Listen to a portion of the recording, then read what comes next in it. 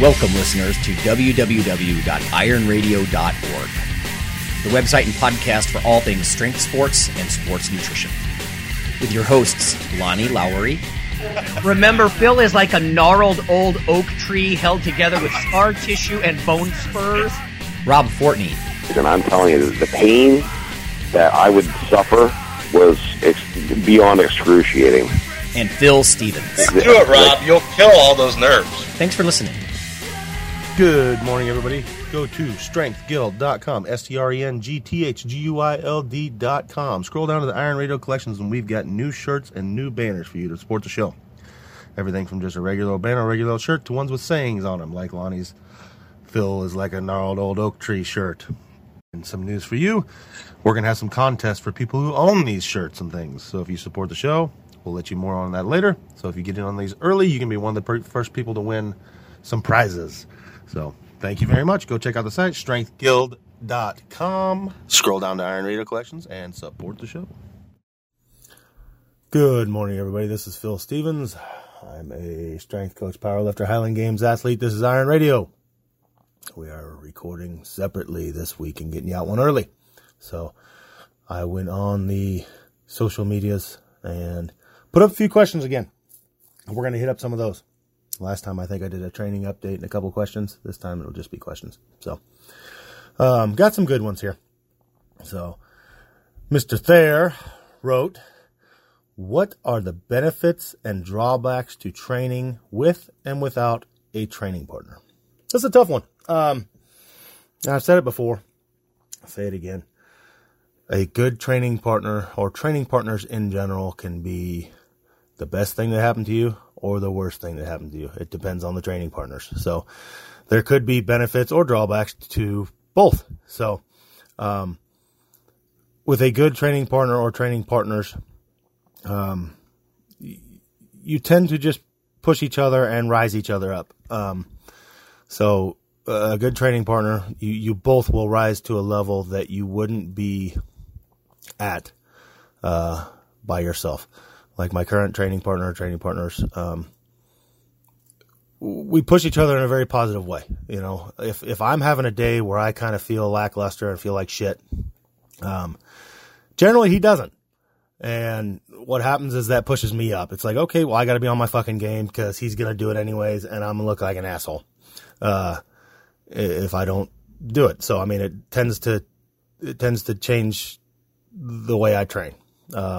It's like I don't have time to have an off day because he's not having an off day. It's very rare that we're both like, oh, fuck, we feel like shit the same day. So, and it's just, I'm that type of person, you know. I'm not going to let him just smoke my ass. So I bring myself up. It's like, okay, time to get on your game. Let's do this. And, you know, we have it's fun little competitions with each other. You know, I know where I'm at. Like I'm markedly stronger than he is. He's a lot newer than I am, but I know where our training numbers marks should lie. So it's like, okay, he hit that. That means I need to hit this type of thing. Or he did this many reps. I need to do that many reps. Like right now we're consistently doing this AMRAP thing where we do all our heavy training and then we do an AMRAP based on percentages after. And we swap weeks of, you know, 1 week I go first, next week he goes first, because whoever's second is at an advantage. You know, let's say he goes first and hits 15. Then I have a number in my head. Okay, I know I need to do 16. It's harder when you go first because you just have to hope that you do enough to win, if you will. There's no real winning, but it's winning. So, I mean, that type of thing, it can do great. Now, if you have a poisonous training partner, the same thing, a partner can just bring you down. And I've had them before too, and you just got to fire them. You have that person that's just a fucking energy vampire and, you know, they just suck the life out of you. So, I mean, that can be where it's bad. Or you have somebody that's always late or just, you know, pain in the ass training partner. So, both can be good, both can be bad. You know, if you have that spot, then it's better to train alone. For years and years and years, I trained alone and I did well. The thing with training alone is you have to be good at just pushing yourself. So, that's the tough part about that. And, you know, I would say the best training alone will never match the best training with training partners. It just doesn't. The atmosphere, the camaraderie, the drive you get from being with others that are like-minded can bring you to a different level. It just does. You feed off each other. We've got it down to where I know, like when I train alone by myself at times now, which happens every once in a while, it's like, hey man, I got this coming up. So I'm stuck alone. Even my rest between sets, it's like, I don't know what the fuck to do. Cause normally I just rest long enough to load the bar for them and then we go, it's my turn. So we have a pace that I'm used to. So even now when I'm training alone, I mean, even that's screwed up. It's like, how long do I rest? So, but that's kind of the short and sweet of that. Aaron George, he says, smoke and squat. A contest to see who can do the most reps of 225 in the squat over a 12-hour pork butt smoke session. Oh, God, Aaron. Inherently, that sounds good. The problem I see with it is I've given myself rhabdo once in my life. And that was squatting 225. This was before my hip replacement. I went in and I was just having a bad squat day. Everything kind of hurt. So I set up a box and I decided for an hour and a half, I'm just going to squat 225. So I'd do 225 to the box, and let's say one set I did tempo squats, so like 4, 1, 4. And the next set I would see how fast I could do the weight. Next set I'd do this, next set I'd do that. And I probably had 2-3 minutes rest for an hour and a half. And the next day and the day following that, on and on, like I couldn't walk downstairs. I had to leave my house and walk the driveway and go downstairs. I was pissing Coca-Cola. I jacked myself up pretty bad. To the point I didn't quite have to go to the hospital, but it was close. So, it sounds amazing, but 12 hours, man. Oh God, we'd have to like set a timer and like do a set every half an hour or some shit, because the potential for us to kill ourselves is very high, especially if we add in alcohol in that 12-hour smoke session. So, I mean, at the very least, at least we'd have some good protein to eat after we were done. But, yeah, that'd be a rough one. Jen Bates. This one I'm not going to answer because it's too hard. I'd have to sit down and go through this. This is something that me and her have talked about, but she wants a 10-step checklist of non-negotiables you need to walk through every time you start thinking about going on gear. Only when you say yes to each line item. Only when you say yes to each line item can you talk with someone about starting. That's tough. I mean, yeah, I like the idea. It's something that, we need to get down. I mean, a lot of them are easy to pick. Like, I think it was Wendler that said, one of the things is make sure that the minute you start, you're a criminal. 'Cause you just are. I think another one to add in there is just, there's probably a 90% chance to know that you're a lifer. Like, you're not going to stop. So things like that. And then of course there's all kinds of other stuff, side effects, things like that we'd have to step into. And that's probably the bigger one. Somebody knowledgeable. I mean, that's the biggest problem I see is that, people go to somebody that doesn't know what the fuck they're talking about to get advice. And then they end up screwed up and now it's too late, especially your females, things like that. So I don't know. Let's sit down and get a true 10-step checklist, because what it would probably end up doing is writing like 20 down and then having to revise that and scratch off the ones that don't need to be on there and things like that. So, okay, sorry about that, guys. My son had to come in and ask a question. C.S. Peterson, what changed in your training from volume, exercise selection, and frequency once you transitioned from raw to equipped? Currently beginning my equipped journey and interested to see what you are doing differently. Not a lot. I mean, honestly, my training hasn't changed much at all. The biggest training change that I had was coming back. So I had my hip replacement, I had my hamstring repaired, and the biggest change in my training was figure out how to train after that. That took a little while to figure out, and since then, not much has changed. I mean, the only thing changed is like I needed to learn my suit, and then I got screwed, and I bought a suit, and I was getting ready for meet, and then the suit I had was no longer, in quotation marks, approved gear. So I'm like 5 weeks out from a meet, and all of a sudden my suit is no longer approved. So I had to find another suit. I didn't have time to get one made or adjusted. So I just borrowed a suit. So I had to get used to that. But other than that, I mean, not much has changed. I mean, right now I'm getting ready to be in a meet phase, but ever since my last meet, I've been out of my suit. I haven't trained in it at all. I always train in a pair of briefs. I have since before my hip replacement. Even when I lifted raw, I trained in briefs the last 11, 12 years. And I'd see good carryover from that. Basically, I don't get more out of my briefs. It's just a pair of power pants. So super entry level briefs to put some just compression on my hips and things like that. It seems to help a lot. But I never saw more out of my briefs than I did just the meet atmosphere and competition wraps. So whatever I hit in my briefs, I always hit that or more in the competition. It didn't adjust my numbers at all. So, and I would only take those off maybe once before the meet just to feel it. But I knew meet day, it's there. So, my training volume hasn't changed much. I don't do as much once I'm in the suit. So I'll go into the suit, probably around August. We will likely stop our high rep AMRAP sets we're doing just because that'll fucking hurt in a suit.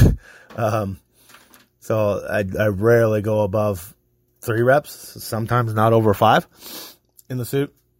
And I'll do all that training. Like right now, like I said, I'm just training raw, and I have been since March or whatever it was. So March, April, May, June, July, August. So I'll be 6 months out of my suit just in briefs.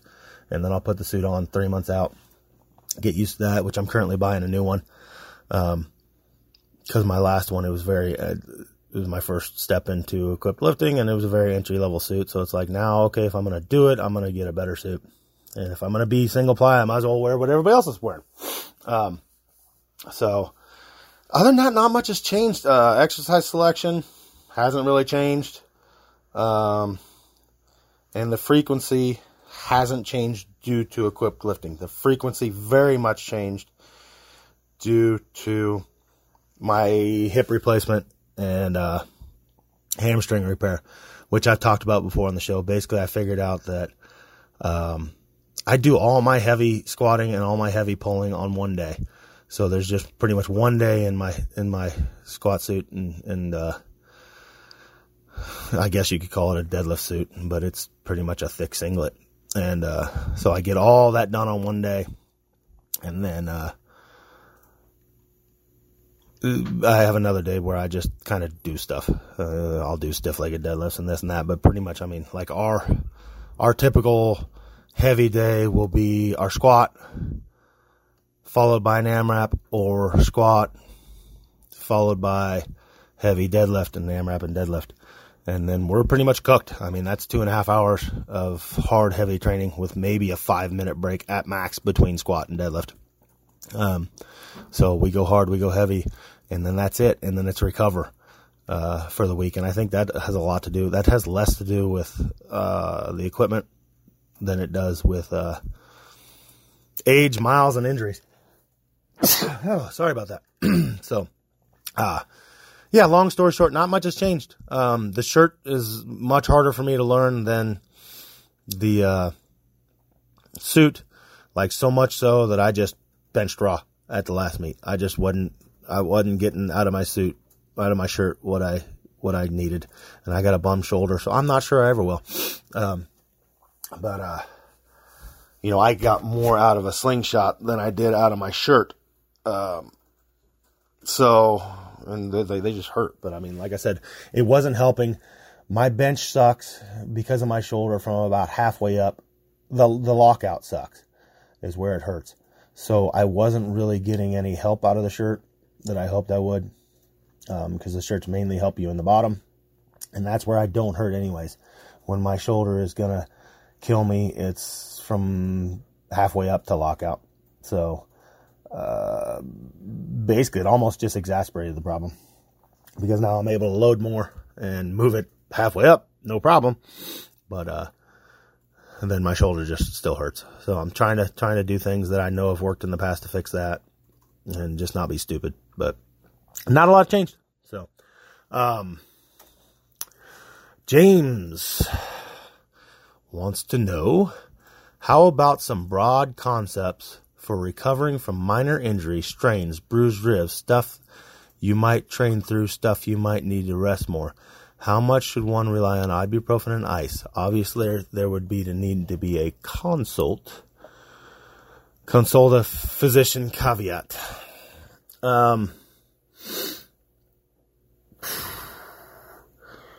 broad concepts on recovering from minor injuries. I can tell you this. Let's start with this. I have never met a high caliber athlete that is healthy. They don't exist.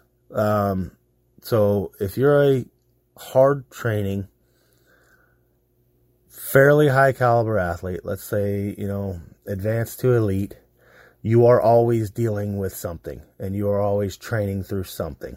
So the concept of just feeling good doesn't exist. Most athletes are always in pain, especially in season time. Like when I'm right before a meet, I just, you're beat up. Now you try and, limit that as much as you can, but you're always dealing with strains, bruised ribs, the stuff that might need to rest from. The fact is you just can't rest, so you deal with them. How much should you rely on ibuprofen and ice? I try not to. I mean, ice, yeah, that's fine. Ice some things, this and that. I try not to mess with ibuprofen except for prior to training days, to help me train and keep the inflammation down and make sure the training session is good. Outside of that, I don't take it. I want my body to recover. I don't mind feeling the aches and pains and things like that. And it also tells me, hey, don't do that. So I don't want to dumb that down. I don't want to dull that down and let myself hurt myself more. So I just deal with it and let that happen. I think ice and hot contrast, cold showers, things like that, any of that stuff can help. Walking is a big one. I think not enough people do that, and that can help injuries big time. It's just get out and be active, not train, get out and move. The best thing I can do the day after a hard training session is just go out and do yard work, crap like that, or go out and go on a hike. If you move around, you're going to be in a better position sooner. You just get a lot of blood flow and things like that. The worst thing I can do is just sit on the couch all day. And then the day after that, I feel really bad. So, you're always going to be dealing with something, and it's just measuring, getting an internal dialogue with yourself to where it's like, okay, we can work through this, or do I need to work around it? Like one time shortly before a meet, I torn intercostal in my ribs. That hurt like a son of a bitch. And what I had to do is basically it hurt most on deadlift. So I could still squat. I just had to squat belt free. So I figured out how to train to have a 0 or a very low pain, and kept training going until that thing was healed. You don't want to exasperate the problem. If something just hurts, you got to stop and find a workaround. But there's always something you can do. Same thing as when I jacked up a hamstring prior to a meet. Prior to the first time I pulled 700. And what I figured out is I could sumo deadlift. And I hadn't been a sumo deadlifter before that. But I could do that. So I trained the last few weeks doing that, and I still hit my first 700. Oddly enough, I'm a conventional puller, but my first ever 700 pull was done sumo. And that's because I just could not deadlift out of pain conventional before that meet. So I made the switch. I could squat, I could sumo pull, so that's how we went that meet.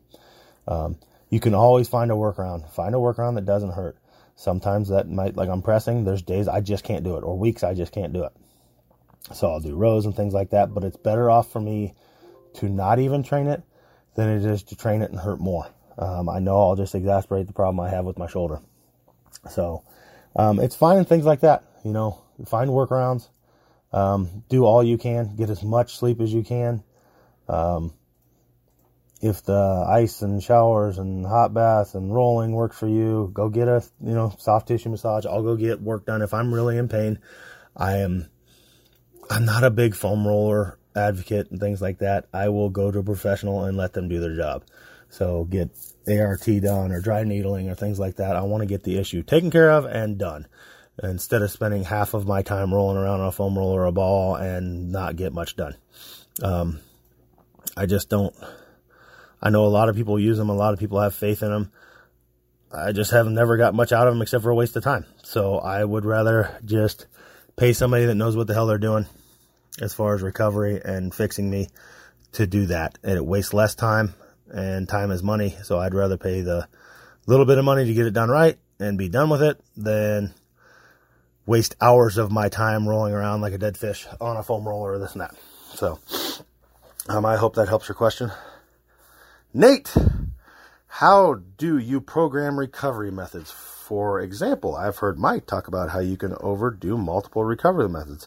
I have a foam roller, Graston tools, impact gun, 10 unit bands.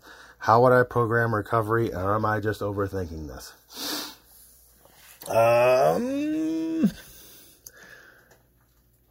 In my mind, you're overthinking it. I have all those things. I don't rarely use them. I think if you just get into a simple program of, like, I know Windler's always been a proponent of, like, the Agile 8 and things like that. Something that takes you 10 to 15 minutes max is what I would lean towards. I'm not a big fan of just hours of foam rolling or using tools on yourself or impact guns or TENS units. I think a lot of people just waste time and money on those. I think if you get yourself into like a 10 to 15 minute program to help mobility and things like that,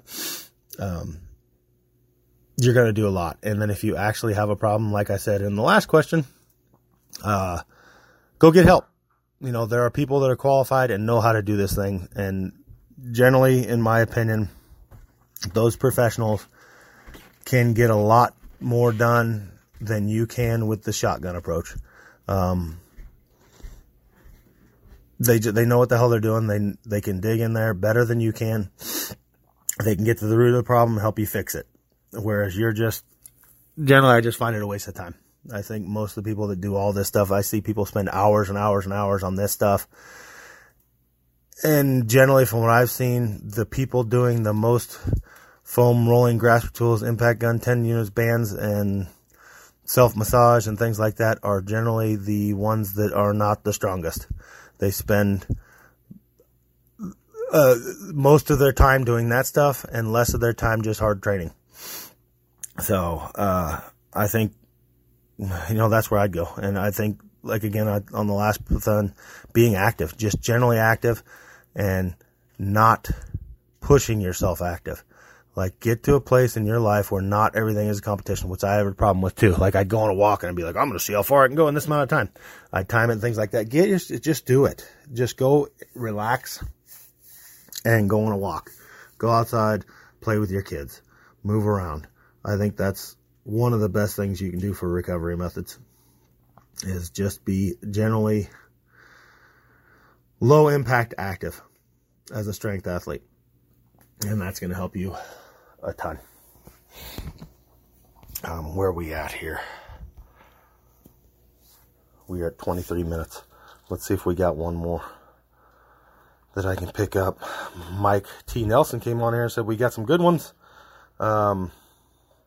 Mark Oxer, I'll touch on this. I'm not sure. I have not seen what he's talking about, but there's been a lot of hype around knees over toes training lately. Maybe talk about that. I haven't seen the hype, so I'm going to guess what you're talking about. I'm guessing that, like, for a long time, there was a push against knees going over your toes. And now maybe there's a lot of people talking about how we need to spend time with our knees over our toes. Would be my guess, is what Mark's saying. What I'm going to get at is, depends. You know, it depends on the sport, depends on the athlete, depends on how healthy their knees are, depends on how they're built. There are some people that are just built to train and their knees go out over their toes. Or like if you're an Olympic weightlifter and you want to do it well, you're going to squat to the point that your knees are over your toes. Now, I think knees over toes, like in the literal sense, your knees need to track the same direction as your toes. That's the one thing I try and push with all my athletes. I don't want the knees inside of the toes. I don't want the knees outside of the toes. I want the knees tracking in the same spot as your toes. Now, depending on the person and their leverages, and their sport, you know, their knees may travel past their toes.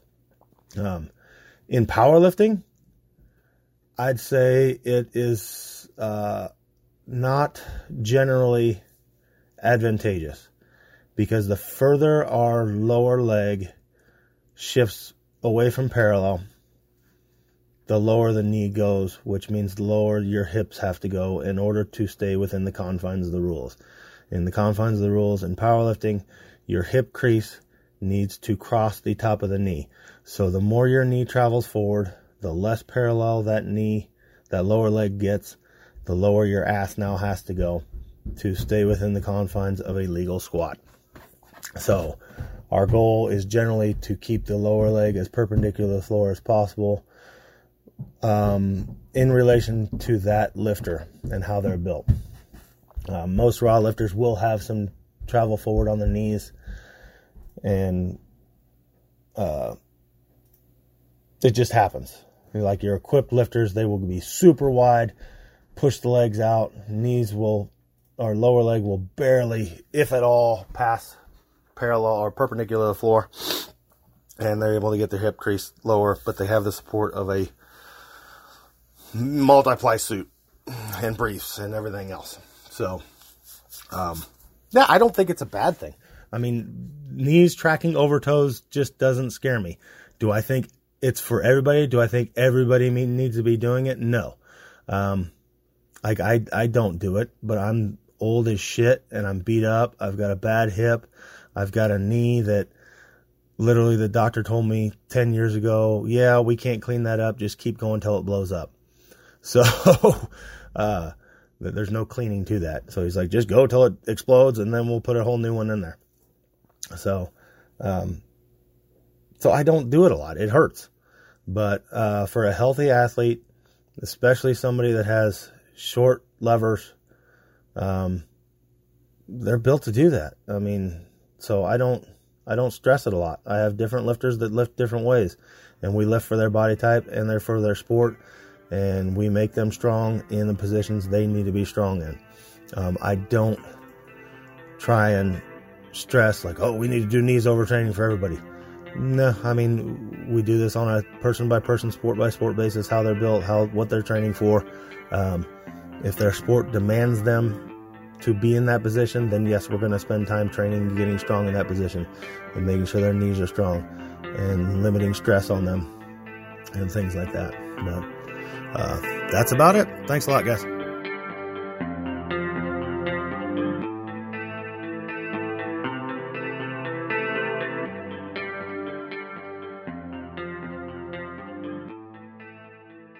Hello there, ladies and gentlemen. Yeah, you know who this is. So I'm here to tell you about Dr. Mike T. Nelson's new book, Why You Should Eat Keto. I don't do it because, look at me. Come on, I'm fabulous and I'm fantastic. Anyway, you should text the Keto ebook, all in one word, to 44222 to receive your free copy. Do it now! Iron Radio is, of course, primarily a podcast. But over the years, there have been technical glitches calling for backup streaming and listeners who wanted the convenience of other sources of audio content.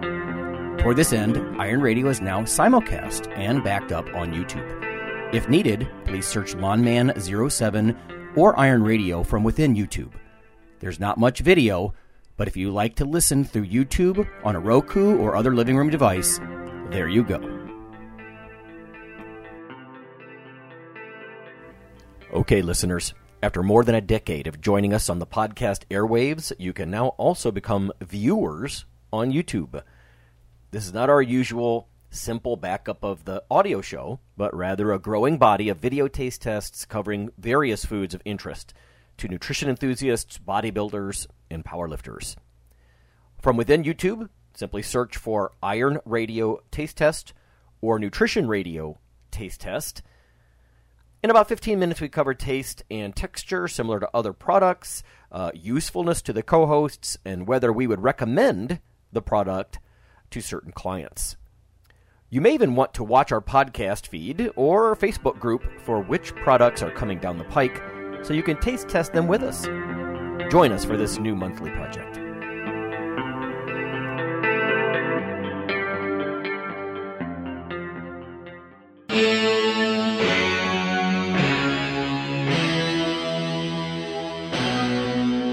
Like your weekly fix of Iron Radio?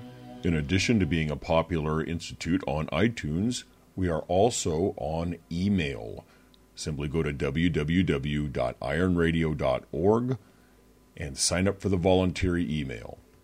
You'll get a once per week email, no more. That's little more than the show notes and a link to the audio. So go for it.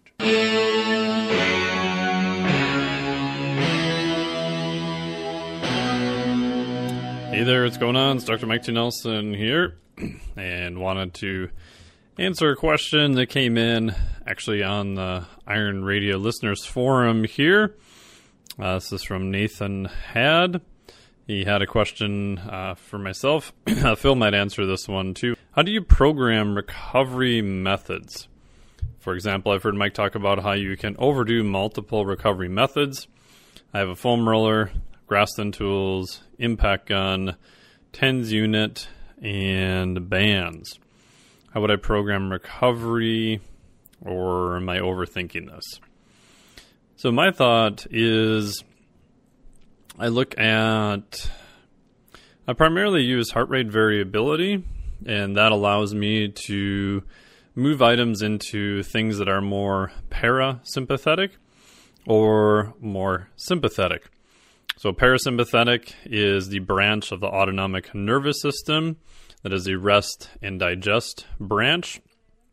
The sympathetic side is more the stress side of the autonomic nervous system, fight, flight, freeze, etc., all of the Fs. Now, most of the time when we think of recovery, generally we're thinking about parasympathetic items.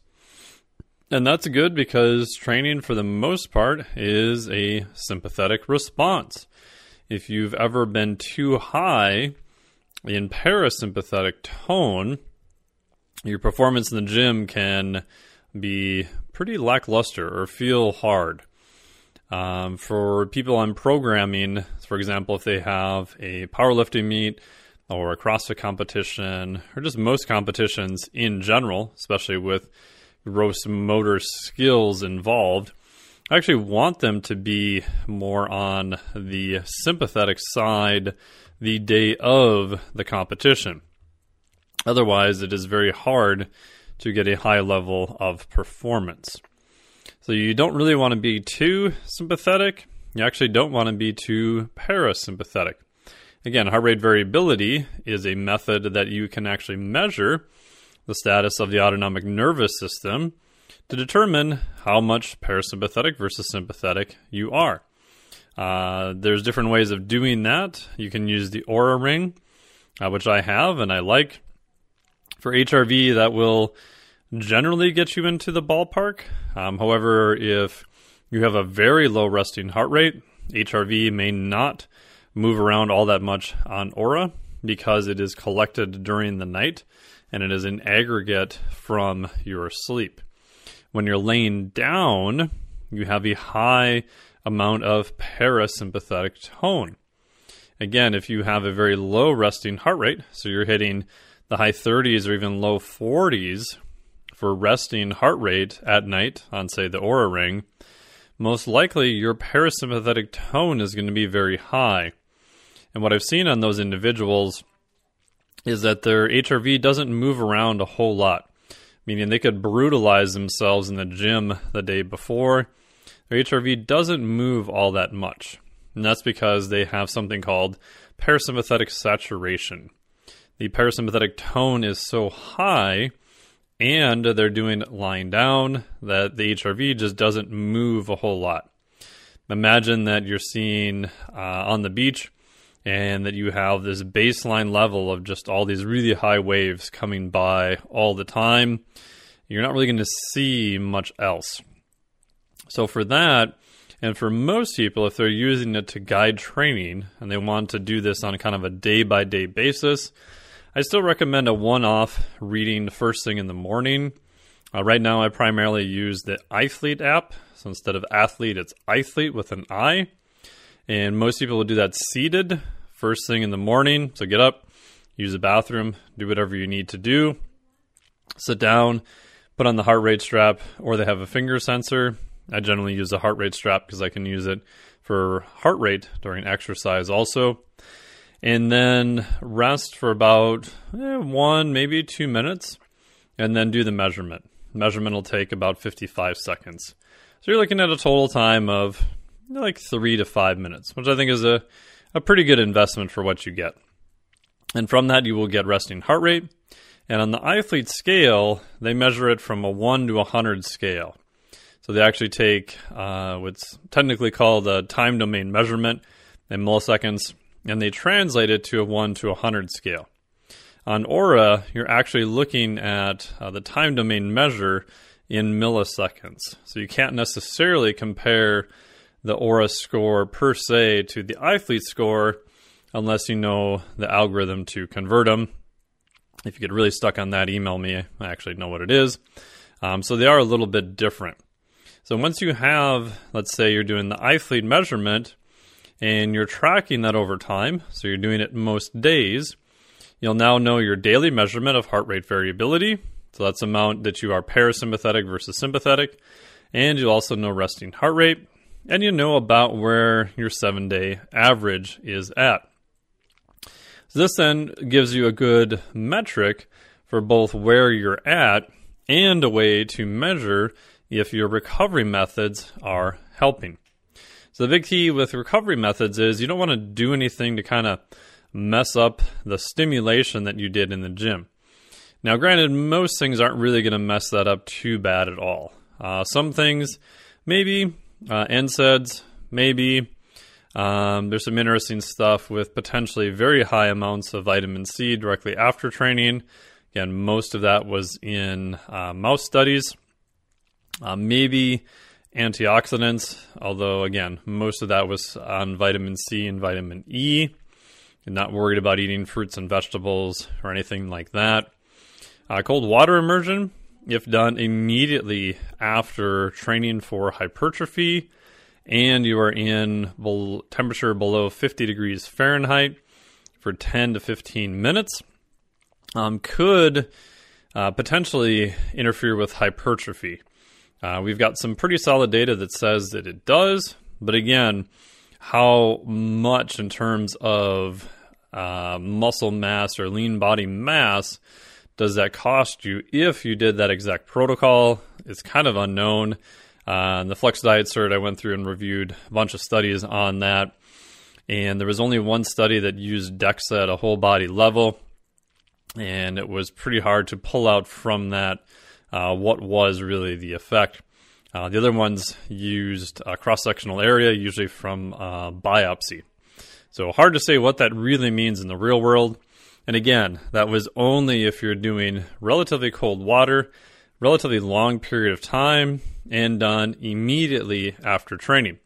We don't really think that that will interfere if you do it in the morning or even a couple hours later. But again, those studies haven't really been done yet. So by using heart rate variability, you can then determine, are you a little bit high on the parasympathetic side? Are you a little bit higher, more stressed on the sympathetic side? From there, you can then theorize what your interventions would be. So I originally heard about this around the same time I was kind of thinking about this from Joel Jamieson. So shout out to him. He's been talking about this for quite a while. And from the sympathetic side, if you are more stressed, things that help increase parasympathetic tone are going to be beneficial. More sleep is always helpful. More calories helps. I find more micronutrition helps. That helps those help across the board in general. And then longer exhale breathing work. If you can get outside to look farther away in kind of more of a panoramic view, Dr. Andrew Huberman talks about this. That is going to be a little bit more parasympathetic. Having a slightly longer exhale compared to inhale is going to be a little bit more on the parasympathetic side. You had mentioned you have kind of the impact gun. I find that can be helpful. I find doing some type of movement right after it is most helpful. So I'll do some work on that, and then I'll go for maybe a nice evening walk. So that is much more on the parasympathetic side. And in general, blood flow tends to help either sympathetic or parasympathetic. You could do some light work with bands. I don't have too much experience with a TENS unit, to be honest.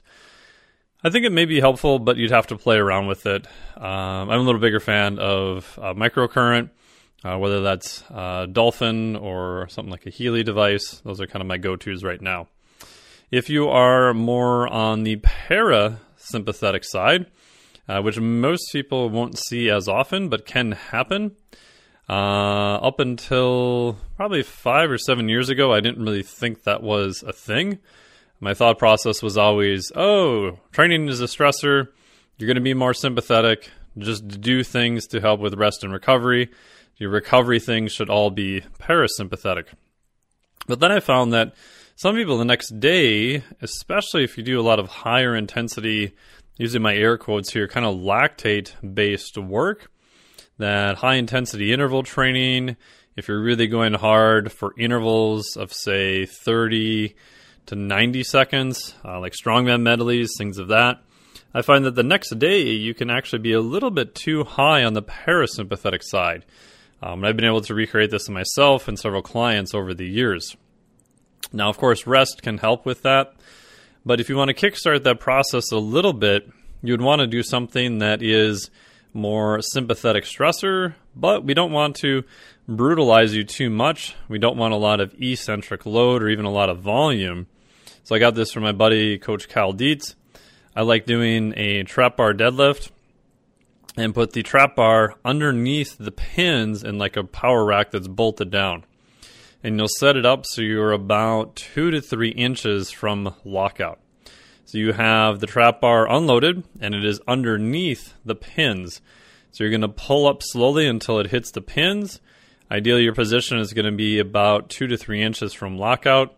And you're going to pull as hard as you can against the pins for around 6 to 8 seconds. So what you're doing is a very high output sympathetic stimulation, but there isn't really any eccentric, there really isn't any load on it. So you're not going to further impair your recovery by doing a lot more work. So things like that could help. I mean, in theory, if you're really good at it and your tissue is experienced, a few light bounds, plyometrics might be helpful. Things that are a little bit on the short-term sympathetic side. You can play around with cold water immersion if you have access to that. I have a converted freezer in my garage that I've caulked the inside, which works well. If you use cold water immersion, what I've done for trying to be a little bit more sympathetic is I would have it be as cold as possible, and then I would do the time in it to be very short. Again, if you've got access to very cold water, a shower, if you can safely get in and out of a running stream, something like that, what you want is the cold water to hit your skin and then not much after that. So if you've ever jumped into really cold water, you know that that is a massive sympathetic stimulation, right? When the water hits your skin, especially your face, you've kind of gasped for air, kind of takes your breath away. Unfortunately, some people have drowned in this manner because they are not used to it. and they go in, they have kind of a gas reflex, and their head is down in the water, and they can inhale water and drown that way. So again, be very careful if you're doing this in an open body of water. So that is using the sympathetic side of cold water immersion. You're primarily trying to light up the sympathetic nerve endings on the skin, and then have not much of a cooling or change or blood flow redistribution after that. For more of a parasympathetic, ideally if you're using cold water immersion, I would do a little bit warmer-ish temperature, and by warmer, usually upper 40s, somewhere in there. And then I would go in a little bit longer. Again, this all depends upon your safety and what you're accustomed to. For myself, since I'm getting back into cold water immersion after traveling, if I want more of a parasympathetic, I'm going to get in. Right now my temp is at 47 degrees, and I'll stay in for about 2 to 4 minutes, and I'll just breathe really easy through my nose. So I'm trying to control a little bit of that sympathetic stressor. I'm going to stay in long enough to try to get a redistribution of blood flow. So you probably hit it right. You'll want to get out before it gets difficult. It should still feel pretty easy. You don't want any aftershock or anything like that. And if you don't dry off right away for like about a minute or two, if you see your skin turn a little bit red, then you probably are around the right spot. So what that is a redistribution of blood flow. Again, walking can also help with that. So that would be my thoughts. Just some simple things you can do. I like using, as I mentioned, HRV to determine, at least from a nervous system standpoint, am I more on the parasympathetic side or am I more on the sympathetic side? Or maybe I'm just doing good and I don't need to worry too much about it. Again, it always depends on what phase of your training you are in. You don't want to do things to screw up the adaptation. Again, the adaptations to training are relatively robust, but if you are approaching a higher level or more elite levels and using different types of recovery methods, it does become a little bit more important to make sure that those are matched up appropriately. And when you have your HRV, you can determine, are you looking to do more of a parasympathetic intervention for recovery, or are you going to do more of a sympathetic intervention for recovery? So there you go. Thank you so much for the question, and take care. Hey everyone, I just wanted to chime in here and say thank you to Phil and Mike for covering this week. I am on a train hurtling across the Midwest and into the West. After 12 years of editing the show, I just appreciate these guys were able to do that. I try to always be a part of the show, but of course it's not about me. So I have edited this together, as you can tell, and obviously this is early, but this will be the week's episode. We don't miss weeks. So thank you again, letting me do a little bit of recovery, like Mike was just talking about, and we'll be back next week with our usual content.